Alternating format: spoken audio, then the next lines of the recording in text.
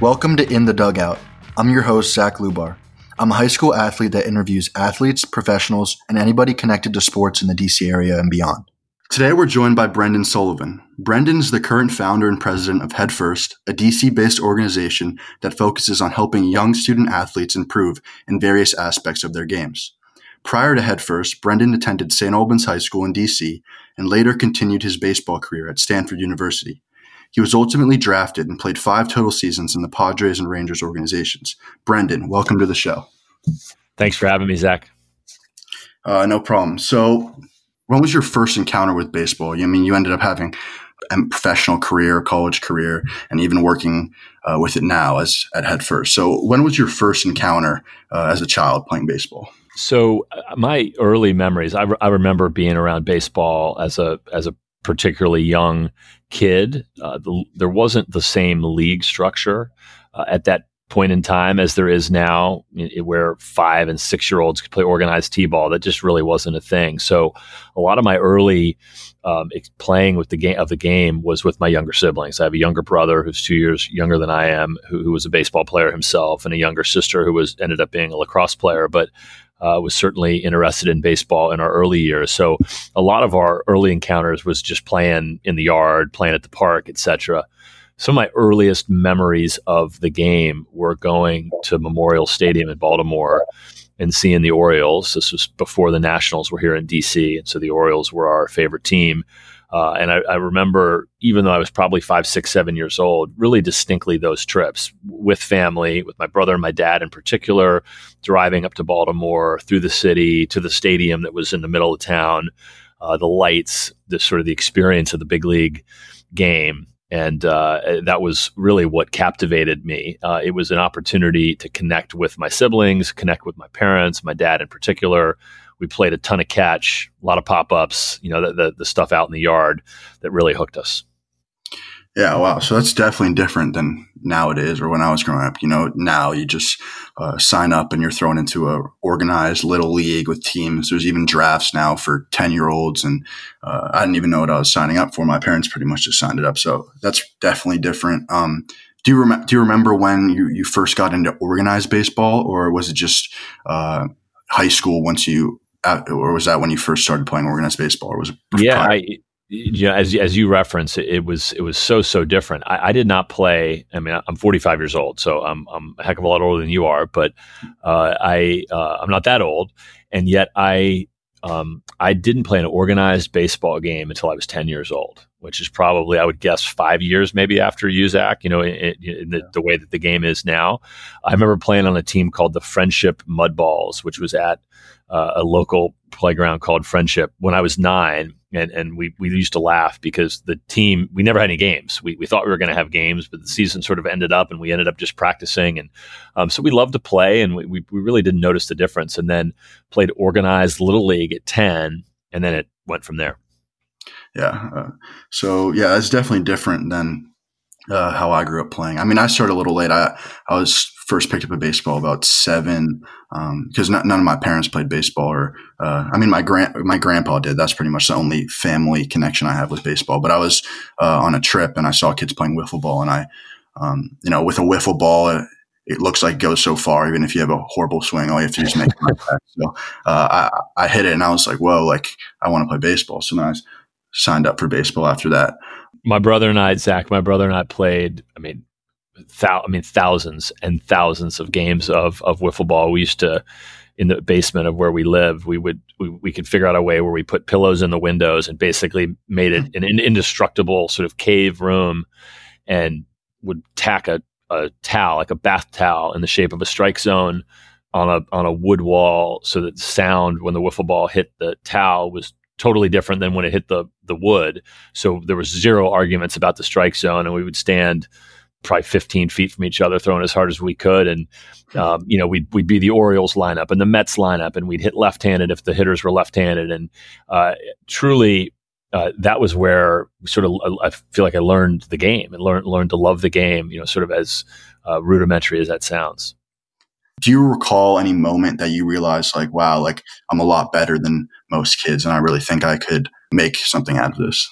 like so many, and I imagine, knowing you a little bit, I know like you, the dream was always there. I mean, always wanted to play at the next level. When I was in Little League, I wanted to play in high school. When I was in high school, I wanted to play at the highest level of college ball possible, and of course, think about the dream beyond that. And so the dream, the dream was always there. I feel like the dream was there from the minute I walked in the first night game at Memorial Stadium. And I'd never seen anything like it. And the shoe shines on the players and the lights reflecting off, and like a baseball game going on in the middle of, darkness. That sort of triggered this dream for me. I had no idea, of course, what that really meant. And then as I reflect back on the steps along the way, for me, there were moments of maybe I'm good enough to do this at the next level. And then those moments of maybe, captured with the right encouragement and confidence from coaches and development from coaches, and then of course all the work that goes into it, it sort of would push me through those moments of maybe I can make the varsity team as this level at this grade. Maybe I have a chance to be a college player. Maybe I can play at Division I level. And then just the momentum kept moving. I was a player that I was successful. I made all-star teams. I was told I was good. I knew I was always one of the better players on the field, but I wasn't a guy that threw 90 miles an hour. I wasn't a guy that could run a 6.5, 60 or was going to blast the balls out of the park. So it was really hard to tell how good I was outside of the bubble where I was playing in DC. And so it's those moments of maybe that tended to be when I went outside of my comfort zone and said, all right, now I'm playing American Legion ball in Annapolis. I can still hang with these guys. Maybe I'm good enough to get to that next level. And just being, for me, pursuing and looking back, and if I'm encouraging a young player, go find those moments. And that's how the path will keep moving. Yeah, definitely. The dream's always there for most kids. And, I kind of can see how all the, kids get recruited out of 8th grade. So, it's just so hard. There's so much variation in it. I know kids who just get under recruited completely and, don't even get the opportunity to play in college, and they're better than kids that I know who do. So yeah, it's definitely easy to get under recruited, and, the maybe aspect kind of. No doubt. And, Zach, the advantage that high school players have now, there's certainly plenty of them. One is there's so many more opportunities to sort of intentionally go and play in front of certain coaches. On the flip side, where those experiences didn't exist when I was in high school, the other thing that didn't exist was this ability to, at a click of a button, sort of see where everybody was going, or somebody posting a commitment on Twitter, and those things that just end up really creating a lot of anxiety for kids in the process. The 16-year-old Brendan Sullivan didn't have the burden of any of those things. And so I think those things sort of balance out in a way. Definitely pros and cons of each time period. So fast forward a little bit to high school. You went to St. Albans. That's where I go. I love it. Hopefully you loved it too. But so when you were there, I'd love to hear a little bit about it. Just so I could compare it to how it is now. I know that recently there was a couple years before I went there, a huge renovation to the baseball fields, and now it's just a beautiful turf field, one of the nicest in the area. So just any just general information or details that you could tell me about. Absolutely. Well, and we're as a proud St. Albans graduate and St. Albans Bulldog, we're lucky to have you as a part of our community and our program now, and I appreciate that. And it's one of, I think, a number of things you and I have in common.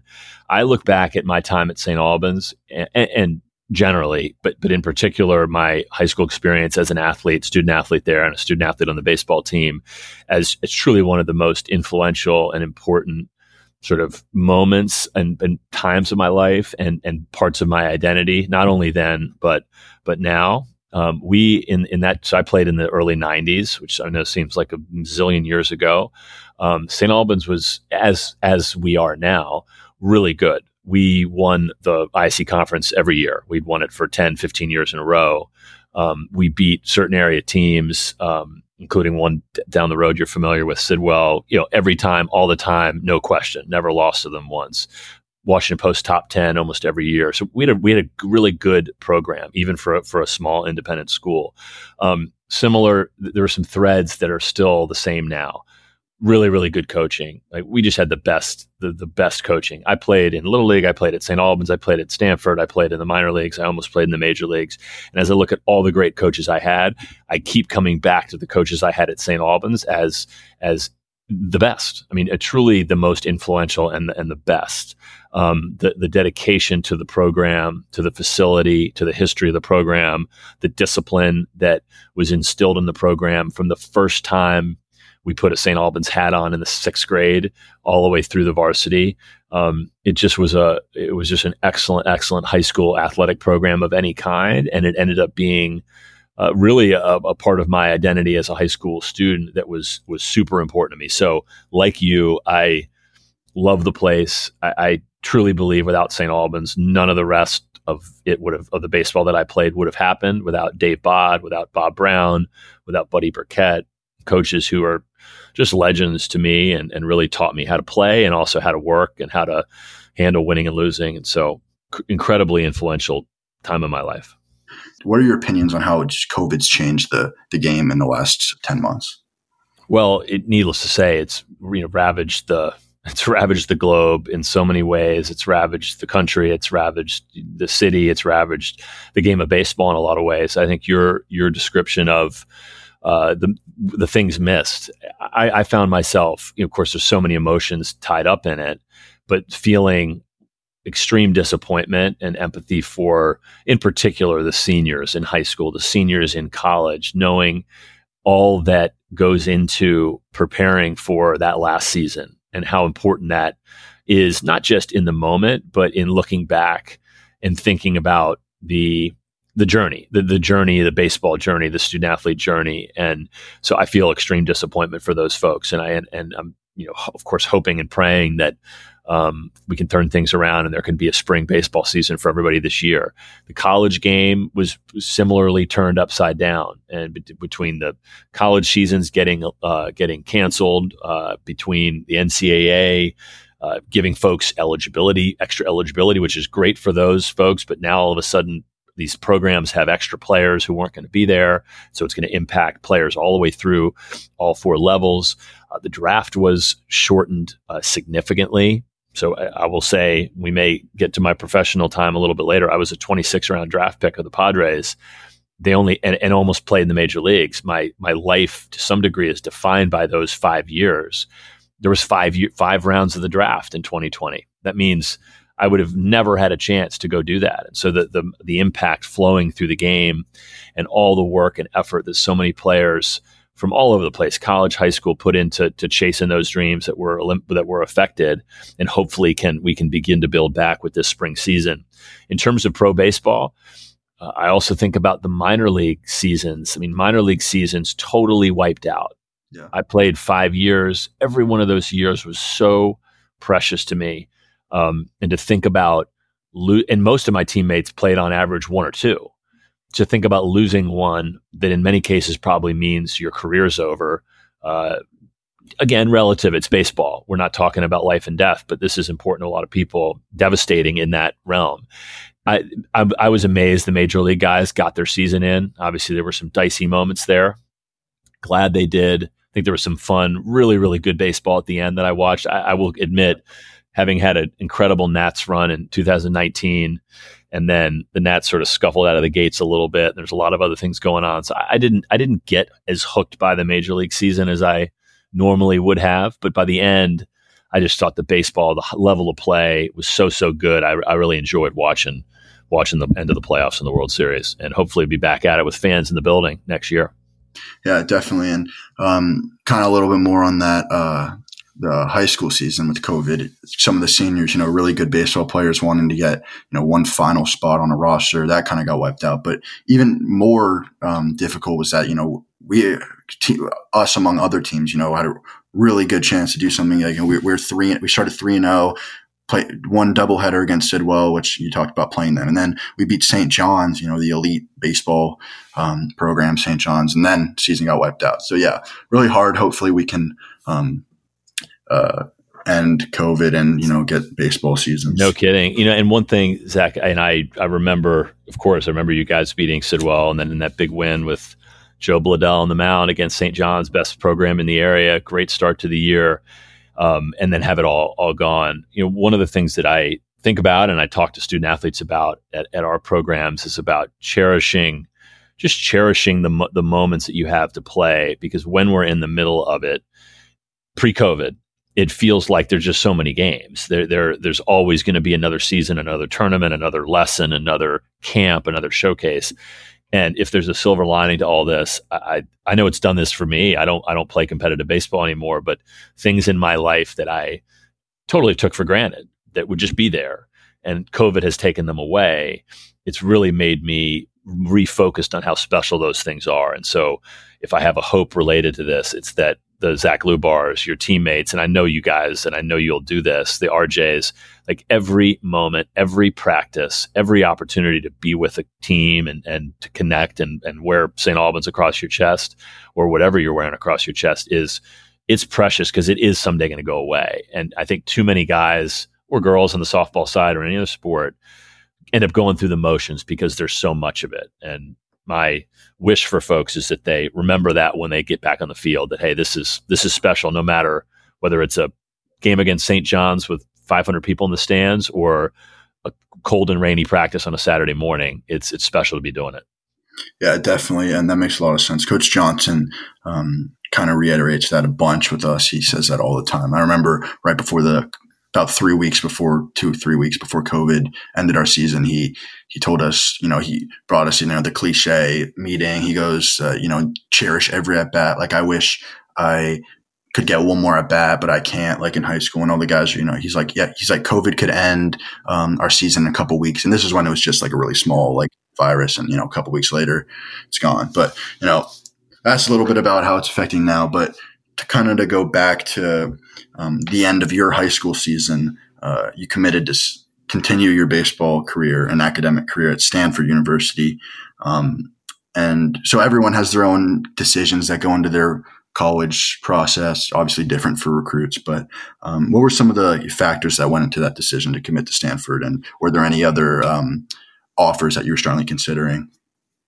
I feel so fortunate. There's so many things that went into my eventual landing at Stanford. So obviously hard work and great coaching and incredible support from my mom and dad and family, loving me and letting me love the game and take chances in terms of going to play different places. So Stanford was incredible for me. I first got on my radar through a Sports Illustrated article I read when I was 13 years old that talked about Stanford winning back-to-back national championships. And the article caught my eye because it was about the student athlete component, that the guys at Stanford were really serious about school and really serious about playing baseball at the highest level. And so that was when the dream sort of ignited for me at Stanford, about Stanford.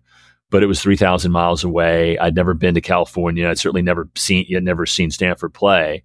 So there was a lot of winding road, good fortune that allowed me eventually to end up there. But I feel very fortunate that I did. It was the perfect place for me.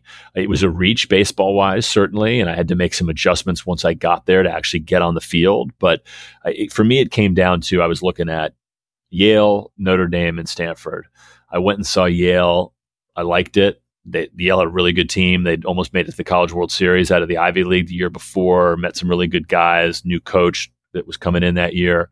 I was a big Notre Dame fan. I went on a recruiting trip to Notre Dame, and there was a football game and sort of caught the whole vibe of Notre Dame on a fall football Saturday. Loved that. Thought I was going to go to Notre Dame. And a week later, I went and visited Stanford. And the minute I walked on campus and met the people there, I knew that was the place I wanted to be. It's just a spectacular place, playing the highest level of college baseball and in a world-class university setting. So I still pinch myself that I was able to do that and go there and feel very, very lucky to have.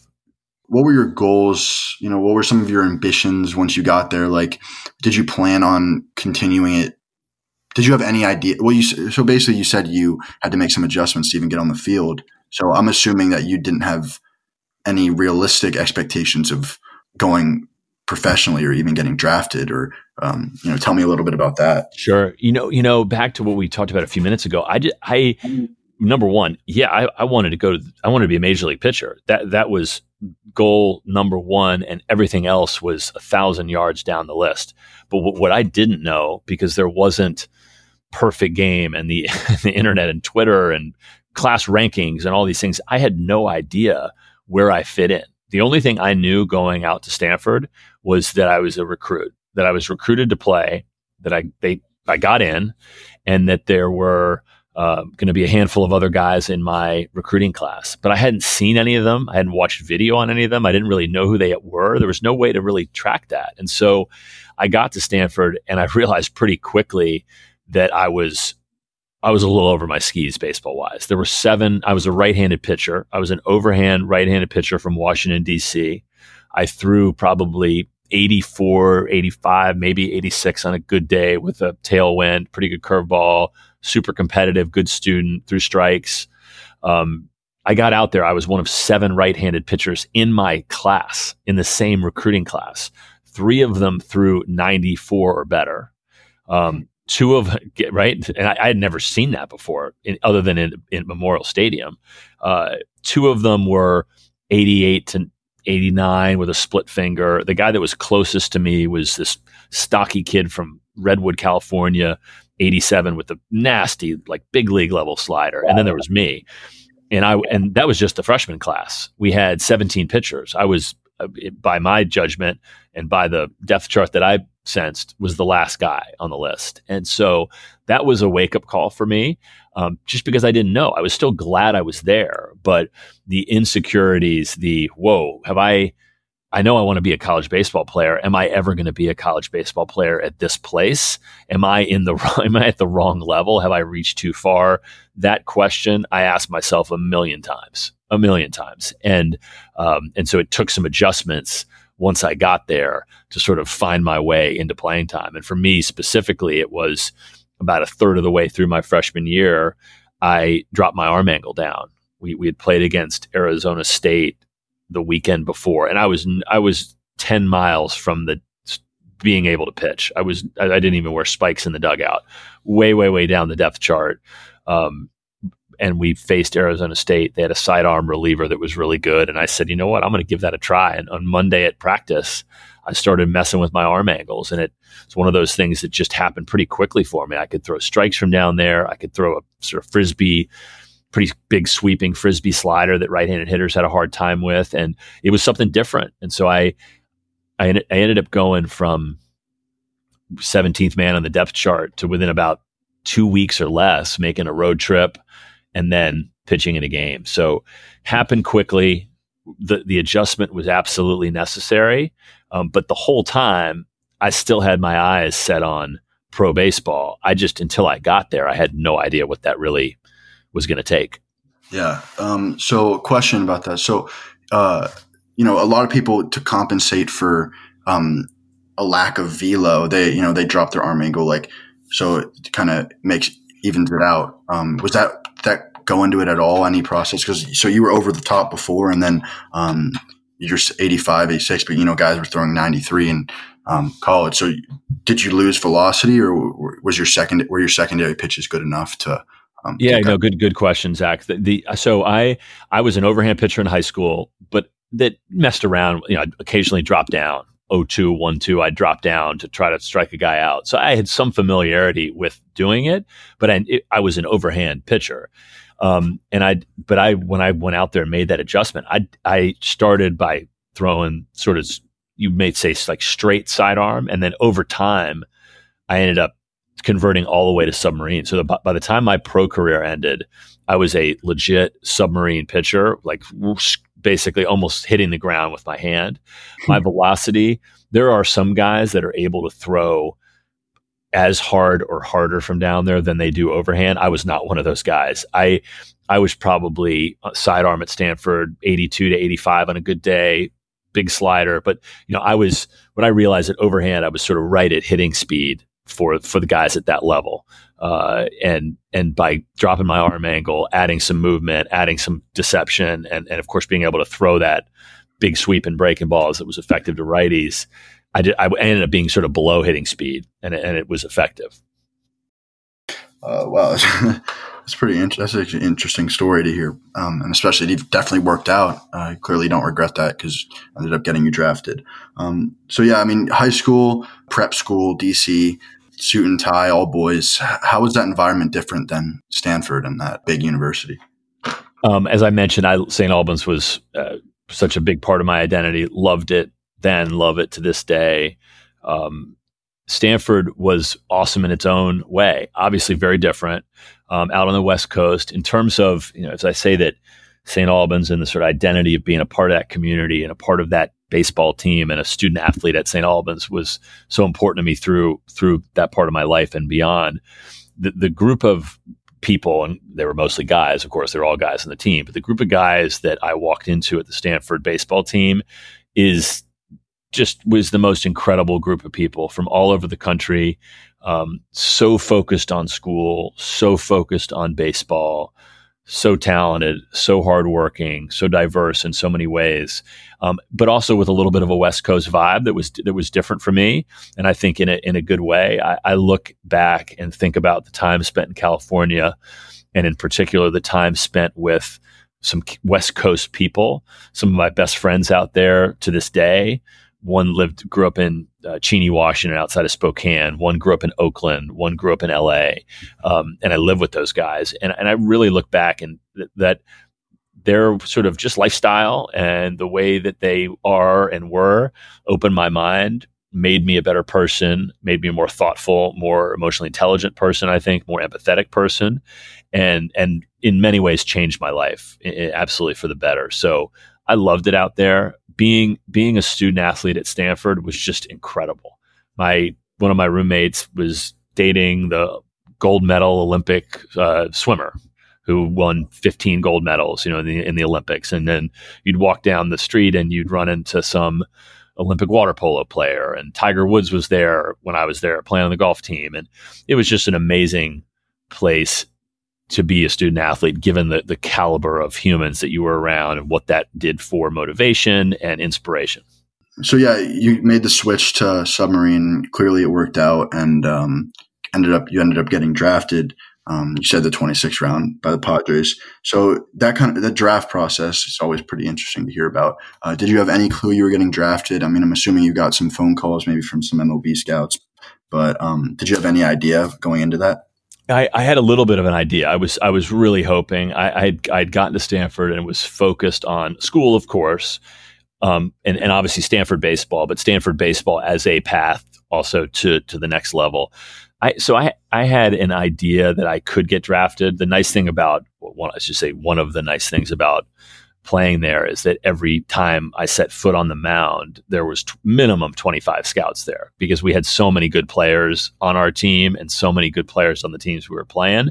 So it was never possible to pitch without people watching, for better or worse. So I had an idea that I might get drafted. I've been in touch with the Padres a little bit. I'd been in touch with a couple other teams. But again, I feel like an old man saying this, but there was so much less visibility into the process. The draft wasn't even at that point, not only wasn't televised, there was nowhere to follow it. So true story, it happened over 3 days. First 10 rounds on the first day, next 15 or 20 rounds on the next day, and then the next 20 rounds. And day one comes, I'm just sitting in my dorm room. I don't have a cell phone. The only way they could call me is my dorm phone. No, nothing. Day two, nothing. Day three, my phone rings, and it's the Padres, Don Lyle, the scout, and he said, "Hey, Sully, we drafted you yesterday." I said, "Don, what the hell have you been waiting for, man? I've been sitting by the phone." So he drafted me on day two, decided not to call me until day three. Needless to say, one of the most amazing moments of my life. And I met him later that week and signed my professional contract in a Chili's restaurant in Palo Alto, California, and shipped off to Idaho Falls, Idaho for my rookie ball season. So it was spectacular, amazing. I remember what it felt like, but a crazy experience given the lack of visibility, and I was just waiting by the phone. So you talked about how you got shipped to Idaho to play rookie ball. So like when you got there, I'm assuming it was, you talked about how different Stanford was from high school, but I can't imagine how different professional ball in Idaho there was for your rookie season. I'm assuming the competition was just, crazy, considering it's the best of the best from college and high school. So when you got there, tell me a little bit about, how different the competition was and how different it was from high school. And college. Yeah, and you nailed it in terms of life experience. I think about the phases, the major phases that baseball allowed me to experience to some degree. The playing at St. Albans, playing at Stanford, and then minor leagues. Minor league experience and life experience was so different, so different than anything I'd experienced before, especially in the low minors. So I go from finishing my junior year at Stanford, getting drafted, playing out to Idaho Falls, and I get there and they put me in a Holiday Inn where we actually, in this particular season and location in Idaho Falls, we stayed in a hotel basically the whole summer with a roommate, a young man named Rodney Lindsay, who was an awesome dude. He was a kid. Compared to me, he was a high school draft. So a week before, he'd been a high school player in, I think, Detroit area. And then all of a sudden he's in the minor leagues and we're living in a hotel room together, and we have a bunch of American teammates and some Dominican teammates and Puerto Rican teammates and just a total mix. Interestingly, the level of play in the minors is interesting, because if you were to just take the Stanford team and have the Stanford team play my Idaho Falls team, my Stanford team would have beaten our Idaho Falls team pretty regularly. Just because it's the low level of the minors. And we had all good college players. And what we had in the minor leagues was a combination of college players, but also some young high school players who had either just graduated from high school or had graduated from high school a year or two before and were sort of coming up through the ranks. So there were players in those teams that would have been standouts, right? Could have been standouts at Stanford or Arizona State or Alabama or Florida or wherever. But there was also a lot of really young, really new raw talent, and in particular, a lot of young raw talent from the Dominican Republic who hadn't been coached very much and were just sort of learning to play. Great arms, tons of pop, could run like crazy, but we're just learning the game. So as I moved up the ranks, obviously the level of play kept getting better and better. The jump from high single A, so I went low A in Idaho Falls, middle A in Clinton, Iowa, high A in Rancho Cucamonga, California, and then double A in Mobile, Alabama, and then triple A in Las Vegas. The jump from high A to double A was really significant. The jump from double A to triple A was even more significant, because triple A was filled with mostly guys that had been up and down to the major leagues. And so it got intense pretty quickly.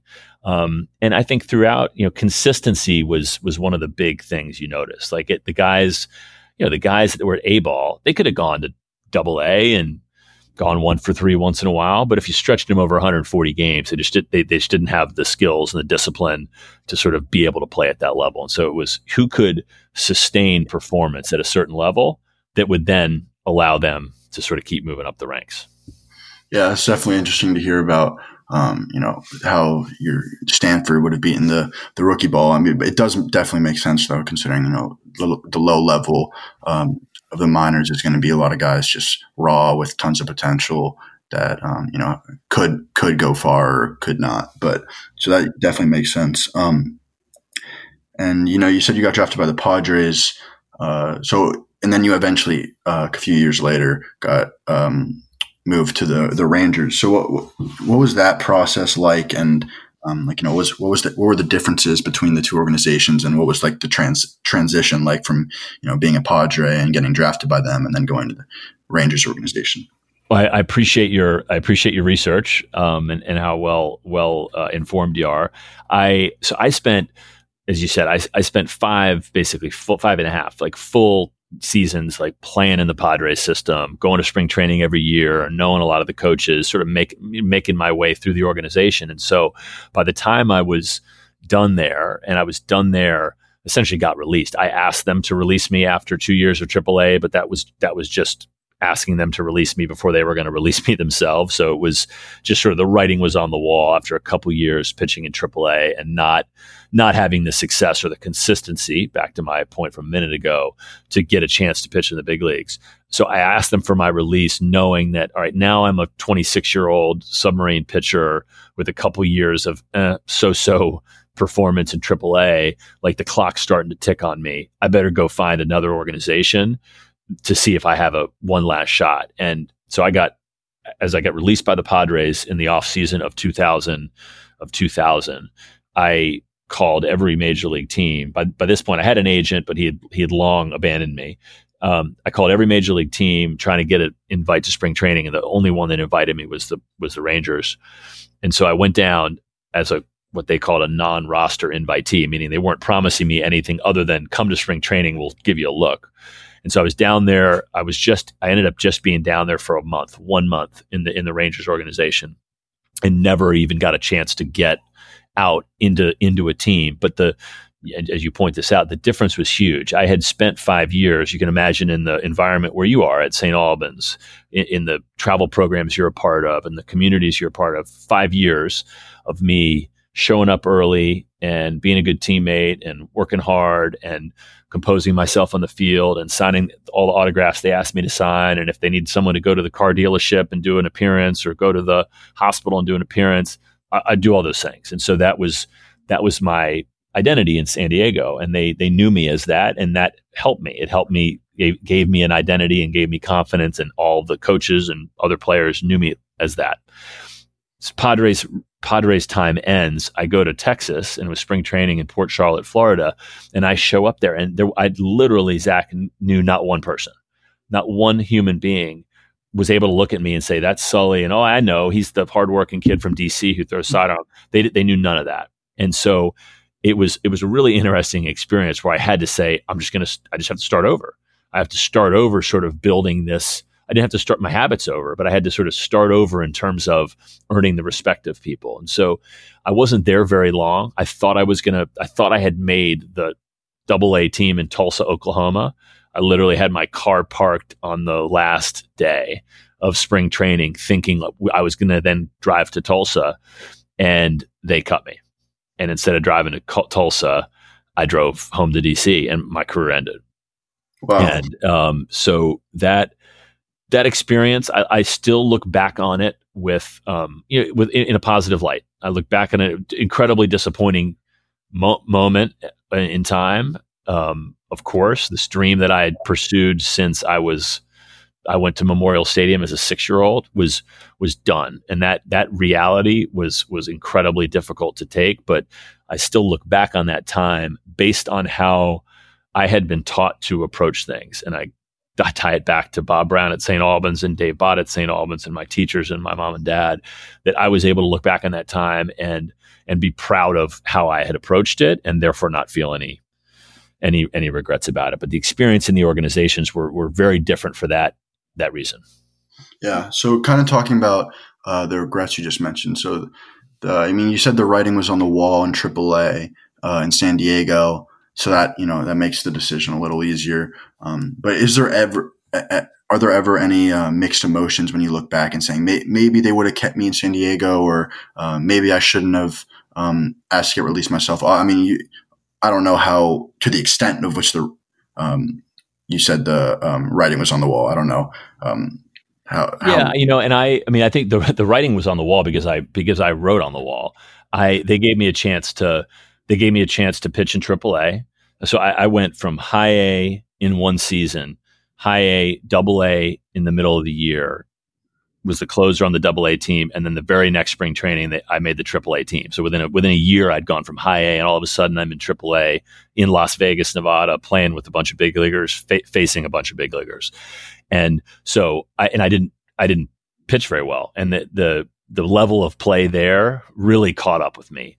They looked at me and said, relatively soft throwing sidearm right-hander, submarine right-hander with a really good breaking ball, can't really throw a changeup for strikes. Has a hard time throwing into lefties. And these hitters were just so smart. They just knew how to approach me much differently than the low minor league guys. So I I had some great moments. I had some great games. I had some saves.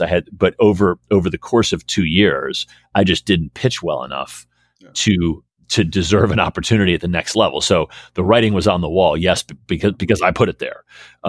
In terms of looking back, I don't have any regrets. I don't have any regrets. I feel so fortunate that I was given the opportunity to play for as long as I did. As I look back, Zach, the question is a good one. Biggest inflection point. There's a decision I made those last 2 years that it was a sort of a decision to not do something that might have changed the course of my career, but I am as proud of that decision as any decision I've made, and that was around steroids.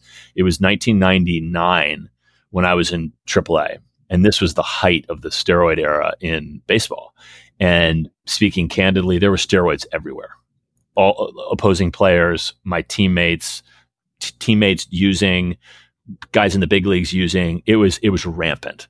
It was not very well policed, and it was rampant. And I had the opportunity to do that. And the opportunity to do steroids was in front of me. I had been told all along, if you throw a little bit harder, you probably have a shot to play in the big leagues. Steroids would have almost guaranteed that. But it obviously came with a whole host of other issues, both health and otherwise. And so I made which was at the time, it was a difficult decision just because it was in front of me. At the end of the day, it wasn't a hard decision because I knew right from wrong, and I knew right from wrong because of mom and dad. I knew right from wrong from my coaches at St. Albans. And so at the end of the day, it was an easy decision to say no. But that no, kept me on one path that I might have been able to sort of loop around otherwise. So when I look back, I actually think of it as one of the best decisions I've made, and I don't regret it at all. But it was certainly an inflection point that I think about as I reflect upon my time there.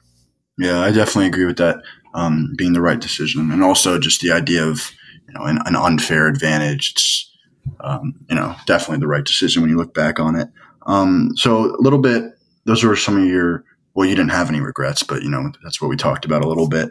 So kind of on the flip side of things, what was your most memorable moment from just all your, whether it's dogpiling after a championship in the IAC or something in college or professionally? What was your most memorable moment? I got two most memorable moments for you. One in college, at Texas Tech elimination game, very last game of the regional to go to Omaha. We beat Texas Tech at Wichita State on a Monday afternoon, rain delayed, to go to Omaha my sophomore year. And I can still remember those moments. I've got a big frame picture at home of our team sort of after having dogpiled sort of on the mound, in front of the scoreboard. And so I think of that often. And then a few years later, so that was 1995. And in 1998, I mentioned in the Southern League, I'd gotten called up to Mobile, Alabama, and I was the closer, and we were winning the league, and we won the league, and I was the closer, closed out a 1-run game in the bottom of the ninth to win the championship. Dogpile on top of me, champagne in the locker room, the whole deal. And, those are moments we used to create in our basement, my brother and I, and to have a real one was pretty cool. Yeah, it's definitely awesome story to hear. Yeah, hopefully I get to have something similar like that this year. I believe in you. Believe me, I know you will. Hopefully with the IAC, you've got a decent team this year and the next year. But so yeah, I mean, you would kind of similar to the regrets. Would you change anything in your process of your baseball career, working harder and anything, different position, anything like that? I certainly made plenty of mistakes, and I'm sure there are things I could do better. But I look back and I'm proud of the way I worked. I'm proud of the teammate that I was. I'm proud of the community member I was, whether it was at Stanford or one of my minor league teams, and the experience, not just to play the baseball, but to have that be what I did for a living, and to have it take me around the country for the number of years that I did. It was an incredible gift. And so many mistakes, hung curveballs and otherwise, but no regrets. Yeah, that's good to hear. And kind of going back to you made the right decision. Had good morals. Not doing steroids, any of that. That led you to the Tulsa situation, devastatingly driving back to DC to end your career. But once you got back to DC, this kind of takes me into your post baseball career and what you're still doing now. You ended up founding Head First, and you're still the current president of it. What kind of went into that process? I mean, I'm assuming it's something to do with obviously still wanting to be involved in baseball and trying to help young kids like yourself when you were a high school student athlete. So how did that kind of emerge? The idea of Head First, and did you always have an idea of that you were going to found an organization like it? No, not necessarily. As I've mentioned, my primary dream always was to be a Major League Baseball player and all that went along with that. Now, I knew in the back of my head I was going to have some backup plans, but I started Head First actually at the same time that my professional career was starting. That first summer in Idaho Falls, when I was playing rookie ball, I decided I wanted to, when I came home for the off season, to work out and to get ready for the next spring training. I knew I needed a job, and I didn't want to sit inside an office building. So I decided to do some coaching. And so I literally took my Idaho Falls baseball card that they had given me, this cheesy little baseball card with me on one knee and my non-existent stats on the back, and I Xerox copied it about 100 times, and all roads lead through St. Albans. I had someone grab me a St. Albans school directory, and I mailed flyers offering pitching lessons to the St. Albans directory. And so I came home that fall and I started coaching, and I liked it. And I'd actually worked camps for my St. Albans coaches, and it was a job that I had enjoyed in high school and college. And so decided to give it a name. And so I called it Head First Baseball at the time. So this was really at the very beginning of my pro career. And so for the first 5 years of Head First, I would coach during the off season, September to February, as I was working out and getting prepared for my next season. And then I'd go and play. And then when I was playing during my hours during the day when I wasn't at the ballpark, I would do marketing and make phone calls and get the schedule ready for the next year. And so for 5 years, I did that. I'd go home in September, run Head First, then go back and play. And so it was always an off-season thing because I was pursuing this primary dream. Meanwhile, I had applied to law school when I was in college and had been accepted to Georgetown. And if I hadn't gotten drafted, I would have gone to Georgetown Law School. And I got drafted, and I deferred Georgetown Law School and played baseball. And so Head First is now my life's work. I think I have a long way to go, hopefully. It has been really organic in how it's developed. It's very different today than it was in 1996 when I was giving pitching lessons on the St. Albans bullpen mound, which is where it all started. But all along I knew that I loved what Head First was about, which is connecting with young people and connecting them around a passion that they have that then was baseball and now is baseball and other things, and giving young people the tools to love the game, to develop the game, and then, of course, all of the great life skills that you and I have both learned through loving baseball: resilience and goal setting, grit and determination, the very same things that my mom and dad instilled in me, that my coaches at St. Albans refined in me, and on Stanford up the chain. That's really what Head First is about, is giving young people an opportunity to pursue their passions and use those passions to advance their lives in positive ways. Yeah, definitely a great organization with a great message behind it. Thank you. Yeah, no problem. And so you started in DC. I'm assuming that had to do with because you grew up here. And but was it anything else, or did you just kind of want to bring it back to where it all started? Yeah, just home. It was home. I think we do things in other parts of the country now. We're based in DC, just a mile or so from where I grew up and where I learned to play the game of baseball. And so DC's always been home for me personally. It's always been home for Head First, and it's been a great place. It's been a great place to run the business. There's so many amazing young people like yourself who are learning to play and pursuing passions and want to go leverage their focus on both athletics and academics to take it to the next level. And so we just feel very fortunate to be able to do that here, in my hometown and in our hometown. Yeah, definitely awesome to hear. Really interesting story, and that was clearly successful. Whether it was your baseball career and not quite reaching that ultimate, impossible goal for the 0.001% make, but definitely still a success considering you made it past what most people couldn't even dream of getting to. It's minor leagues, AAA, and now clearly successful in what you're doing with Head First and as the president of it, and now it's expanding nationally. So definitely want to hear some of the qualities that you think made you so successful in what you did. Well, I appreciate your kind words. Like anything, Head First is a work in progress, and I'm a work in progress as its founder and as its leader. In the places that we've had success, and I'm certainly proud of a lot of things that Head First does and has done. So many of them are drawn from my previous, so many of the lessons and so many of the foundations are drawn from what I learned growing up as a student athlete, and that you are as a student athlete yourself. Have a dream, things you've heard over the last few minutes. Have a dream and a vision.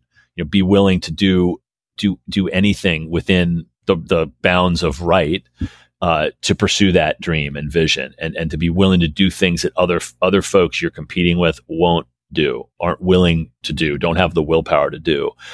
Take care of people. Take care of your customers, take care of your teammates, take care of your team members, your partners. Those are the core things that I keep coming back to. It sounds cliche, but where I learned that was from my family and from St. Albans and from the other institutions that I had a benefit of being a part of, the Padres, Stanford University, et cetera. That's what we're trying to do, trying to ourselves be at our very best, so that we can help other young people figure out how to be at their best and what it is that really lights that passion inside them. So the fact that I get to come to work every day and do something that connects so deeply with the part of my life that I consider the most influential is an incredible gift. And to be honest, Zach, it's a way better gift than any of the years playing pro baseball, the dog pile on the way to Omaha, any of those experiences. It's that those experiences gave me the opportunity to do what I do today and what we do today. And I don't take that for granted. Definitely the passion factor in it about doing something that you really enjoy. Some of the most successful people do something that they really enjoy doing and don't get bored of. And clearly baseball, you've been doing your whole life, and even post playing career, you are still involved with it. And so you talked about how passionate. I mean, I want to do something involved in sports, whether it's sports management. I want to major in sports management, something along those lines. Great.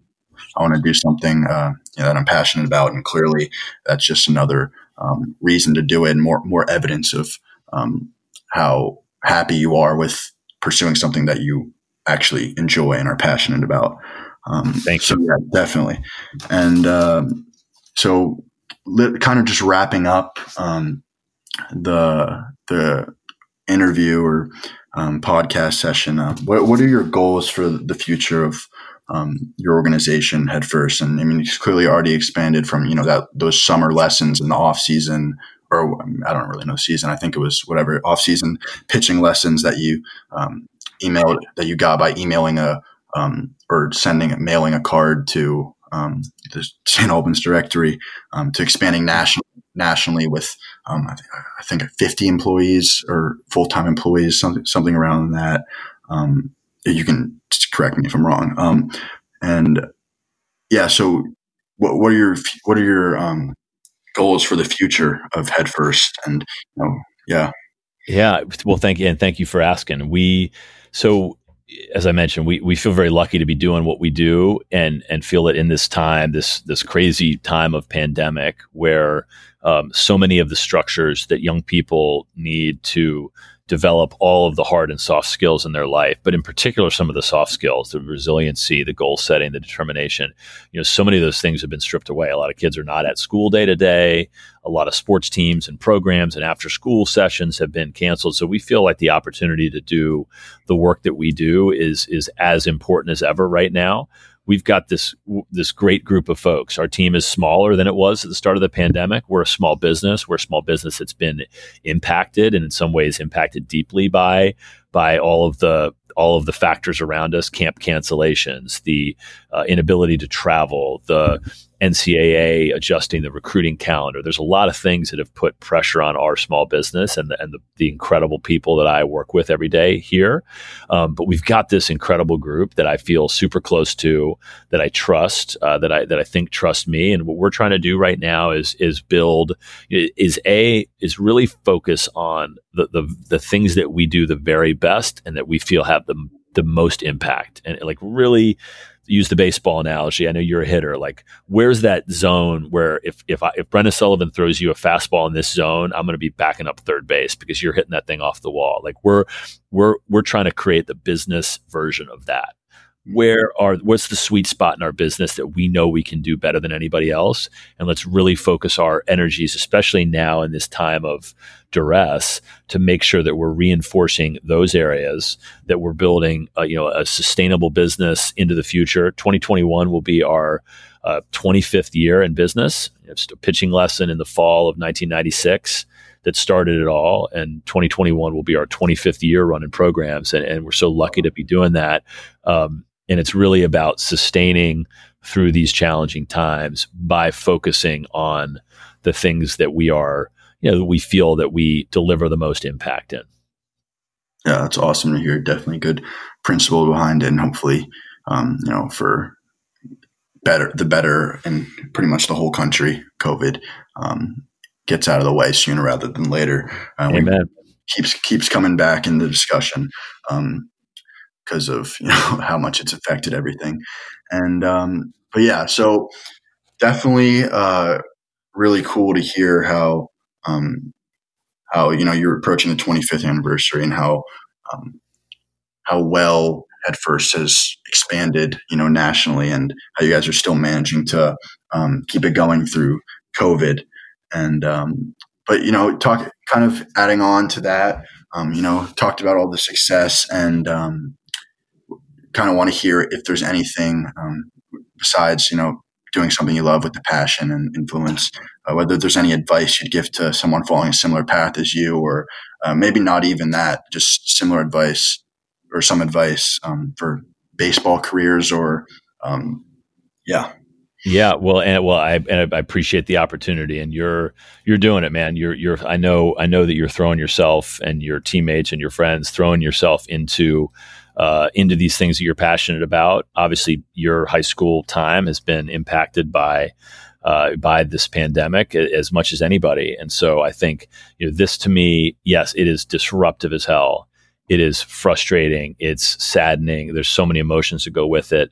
There's always opportunities in things. And for me, the opportunity for the young men and women who are really serious, who are really going to develop the sort of inner passion, the inner drive to stay with these things that are critically important. Stay on top of the grades. It's so easy to not go do that extra workout, not run those extra sprints, put a video game on instead of doing extra work on your calculus. It's those, to me, as I look at the folks who were successful through baseball, and now I'm in the business world and are successful there. It's those people that make that decision to do that extra little bit and over and over and over again until that becomes who you are. And I think the combination of being willing to do in those tiny moments when nobody's watching, do the work, do the extra practice that others just quite simply aren't. They'll tell you they're willing to do it, but they're not.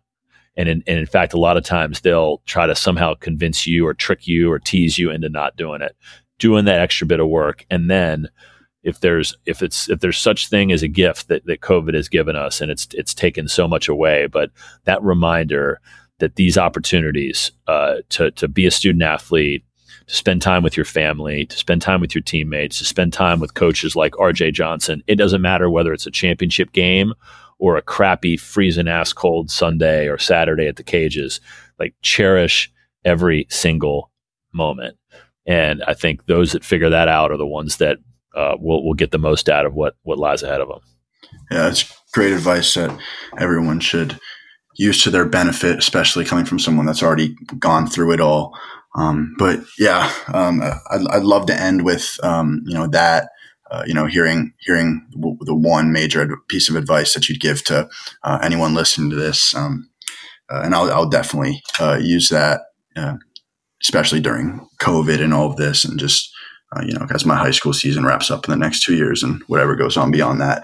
But yeah, so Brendan Sullivan, five seasons in the minor leagues, played at Stanford, runs Headfirst, which just keeps expanding, and started from a little tiny organization that he ran by himself with pitching lessons. And he's, with what you've heard from this podcast interview, how he's managed to grow it, and with all the great principles behind it and great message, what he's been able to do to help the baseball world and his community where he grew up. So yeah, thank you, Brendan.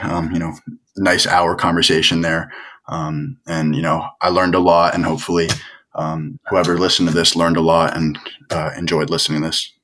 Zach, I look forward to watching you play this spring, and appreciate your hustle, man. Keep grinding. Thank you for the opportunity. Pleasure has been mine. No problem. Thank you.